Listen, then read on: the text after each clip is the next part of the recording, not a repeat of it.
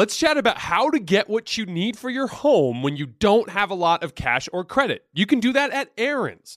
Rent-to-own appliances, furniture, and tech from top brands like HP, Samsung, and Ashley. But say you don't need it anymore, no problem. At Aaron's, you can return your product at any time or even upgrade it for something new. Life's always changing. With Aaron's, your stuff can change right along with it. Keep it, return it, upgrade it. Aaron's fits your life instead of the other way around. Approval isn't guaranteed, and some restrictions apply. See your local store for details. Introducing the Lisa Chill Collection, your answer to hot nights. These mattresses beat the heat with ultra-cool covers, whisking away heat for the perfect sleep temperature. Save up to $460 on Chill mattresses and get 2 free pillows when you shop now. iHeart listeners can save an extra $50 off by visiting lisa.com/iHeart. That's LEESA.com/iHeart. Exclusions apply. See lisa.com for more details. Allstate wants to remind fans that mayhem is everywhere. Like in the parking lot at your kid's Pee Wee Championship game. A trophy bigger than your 5-year-old is blocking the rear windshield of the car in front of you. As they reverse into you, you're stuck on defense. And if you don't have the right auto insurance coverage, this crash could drain your athletic fund. So switch to Allstate, save money, and get protected from mayhem like this. Based on coverage selected, subject to terms, conditions, and availability. Savings vary. The volume.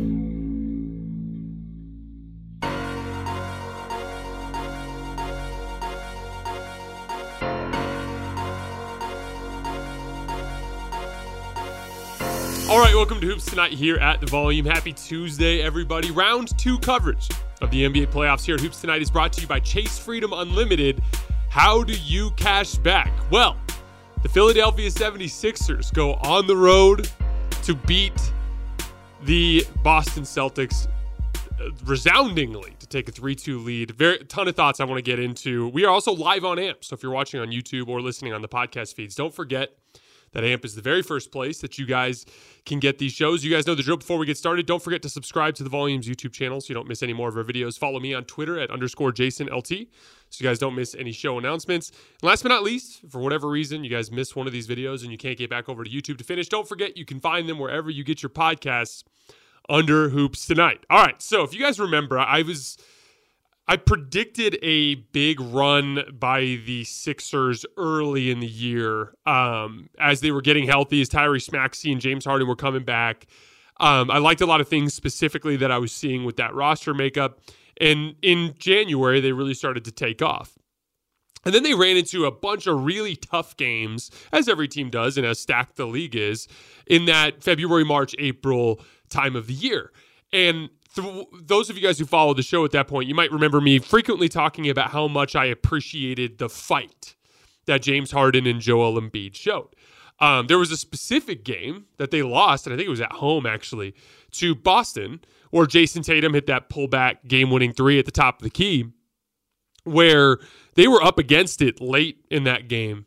And rather than letting go of the rope or just saying, hey, it's a regular season, who cares, let's just let it go, both James Harden and Joel Embiid made a bunch of big plays down the stretch of that game, and they actually tied it late, I believe on a foul post-up Joel Embiid on Jaylen Brown where he made a couple free throws, and they made it a game. And then Jayson Tatum ended up just winning it at the buzzer. But they had a bunch of other really impressive performances down the stretch of that season. I thought it was a big part of Joel Embiid's MVP case, which was essentially just he won all these big head-to-head matchups. He was a much better defensive player than Nikola Jokic. That was kind of the narrative surrounding Joel Embiid's MVP, right? And I wasn't very optimistic about them in this series, but in my series preview, if you guys remember, I said I would have given the Sixers a very good chance to beat the Celtics if Joel Embiid was healthy. There was just such a big question mark surrounding his knee. And specifically, I talked about his rhythm and the fact that at the foul line, which has become such an important part of Joel Embiid's success, and I shouldn't even say success, but taking that next leap from like guy who's just another one of the stars at the top of the league to a guy who's perennially in the MVP conversation, the guy that can succeed and stay efficient in the NBA playoffs, was that success around the free throw line. But so much of it relies on his jump shooting. And I was worried about his rhythm getting disrupted. Well, I was flat out wrong. because Joel Embiid has been incredible. He completely shook off whatever that little rough stretch was that he had against Al Horford down the stretch of Game 4, and he absolutely torched the Celtics tonight. James Harden, after a couple of rough games in Game 2 and Game 3, I kind of broke down, if you guys remember, the dynamic in James Harden's playoff history of succeeding in Game 1s and then struggling as the series progresses. Well, he's thoroughly shook that off too, as he has been getting stronger and stronger down the stretch of this series. Not as much of a scoring performance in this game tonight, but I thought he absolutely dominated the flow of the game. He was the guy that repeatedly was setting up Joel Embiid with that pocket pass to the high post there right around the elbow where he's so successful. There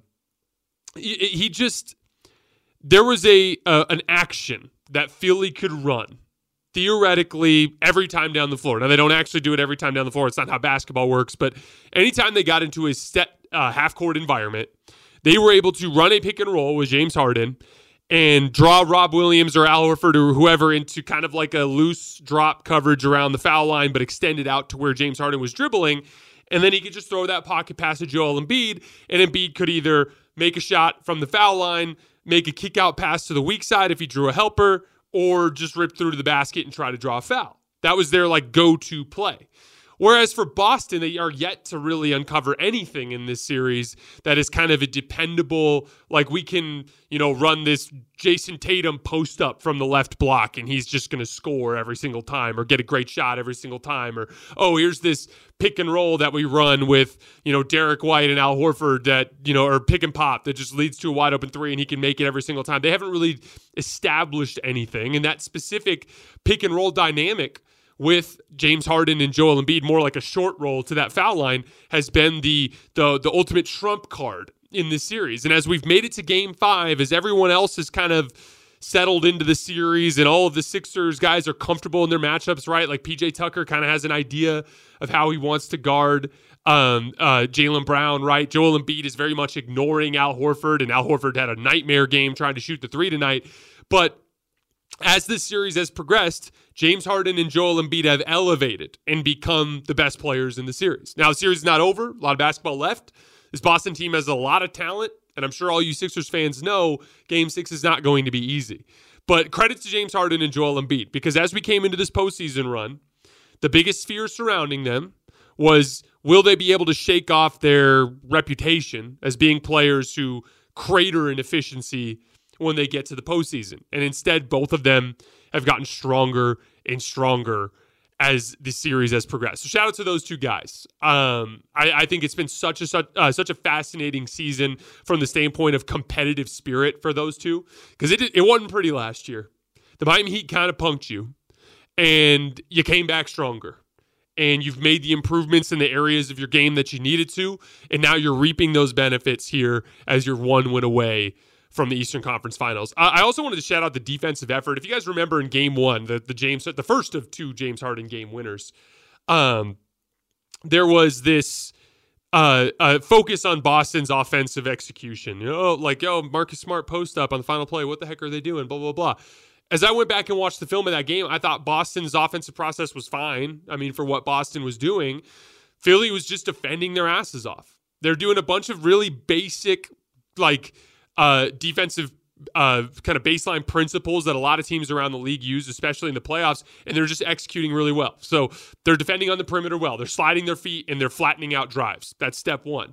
They're digging down into driving lanes, right? So, if a guy is on the left wing and I'm guarding there's a ball handler on the right wing, that dude who's guarding the guy in the left wing is down at the nail, just prepared for that drive to the right. And if they make that pass, it's a hard closeout. And Boston, it's interesting. They have a ton of guys that can shoot and a ton of guys that can pass and a ton of guys that can dribble. But what they don't have are just dead eye, you cannot give this guy any space type of shooters. And so as a result, a good hard closeout goes a long way to turning a deadly shot into a shot that they can live with, right?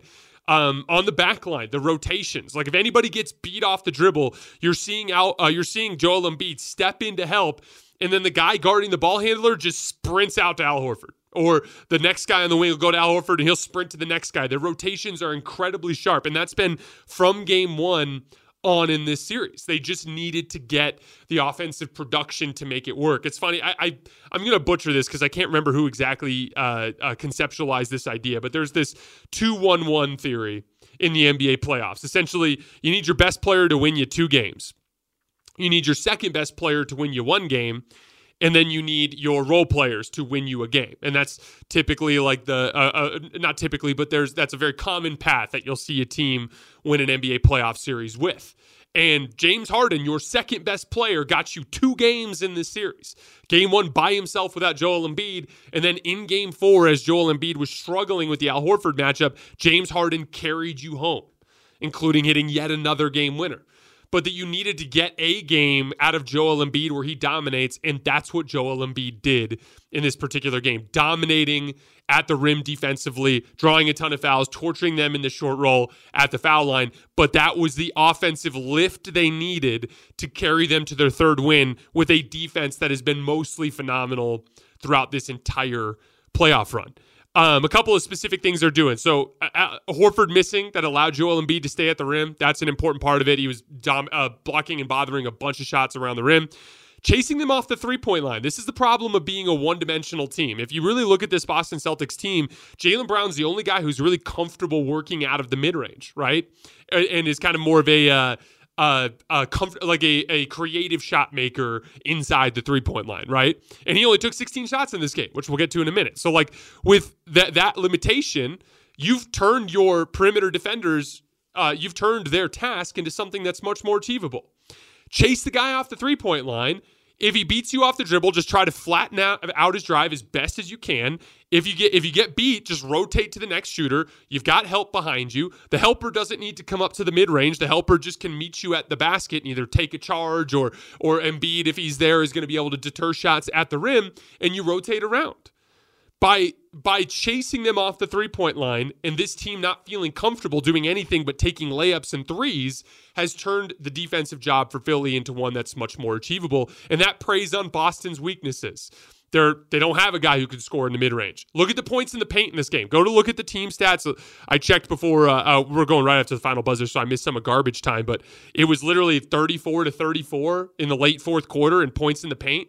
So, like, Philly's not getting any points in the paint either, but they don't care because they thrive in the mid-range. James Harden has been thriving in the mid-range in this series. Joel Embiid has been thriving in the mid-range in this series. So they can live with that. But on the Boston front, when they're not getting points in the paint, they damn well better be hitting all their threes, and they weren't tonight. And so it's made them a little bit one-dimensional, and it's put them in some problems. So shout out to Philly. I think a lot of their roster constructs that make them a successful playoff team have come to the surface. And big shout out to Joel Embiid and James Harden, who have guys who I personally have been very critical of in their playoff careers, have overcome a lot of that in this playoff run. Really quickly on Boston, I'm really confused by the fact that Joe Mazzulla, and I've been talking about this entire series as we've been talking about James Harden ISOs and pick and roll coverage and things along those lines.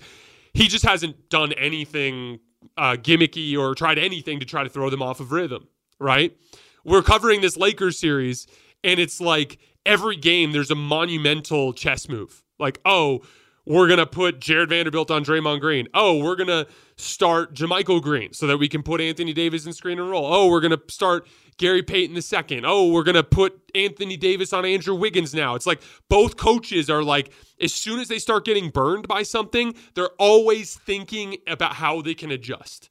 Whereas, like, we're in game 4 and I'm watching James Harden work in isolation while PJ Tucker's on the floor. How does that happen? You saw it a little bit at the end of this game, but they started putting Marcus Smart on Joel Embiid and fronting, and then having Al Horford ignore PJ Tucker behind the back. That should have been the entire damn series. That should have been an adjustment they figured out in game 2 and tried to force Philly to do something different.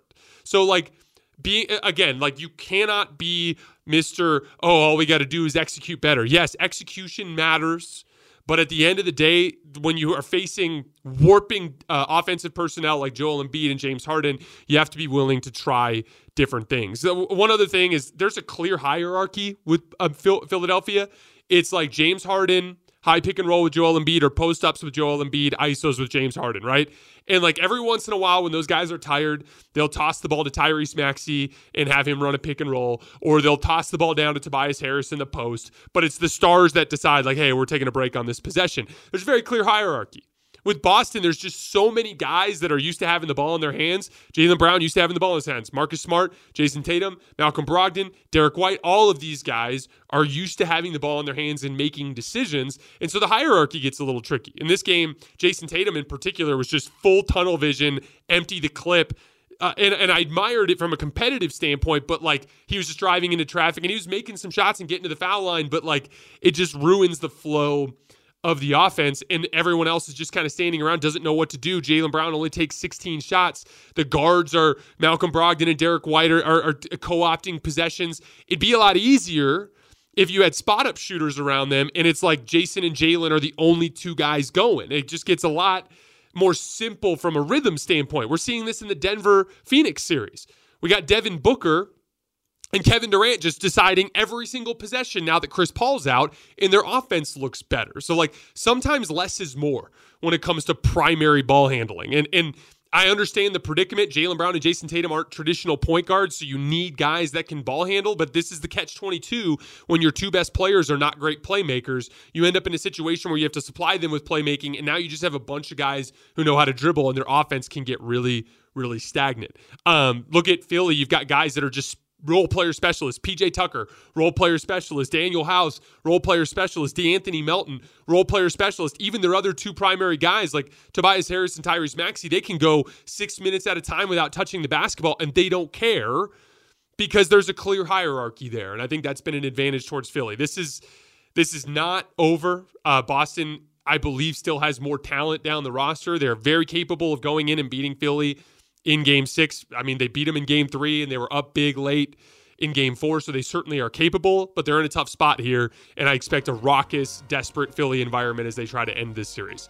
All right, guys, that is all I have for right now. We are going to be back later tonight on YouTube to break down Game 5 of Nuggets-Suns.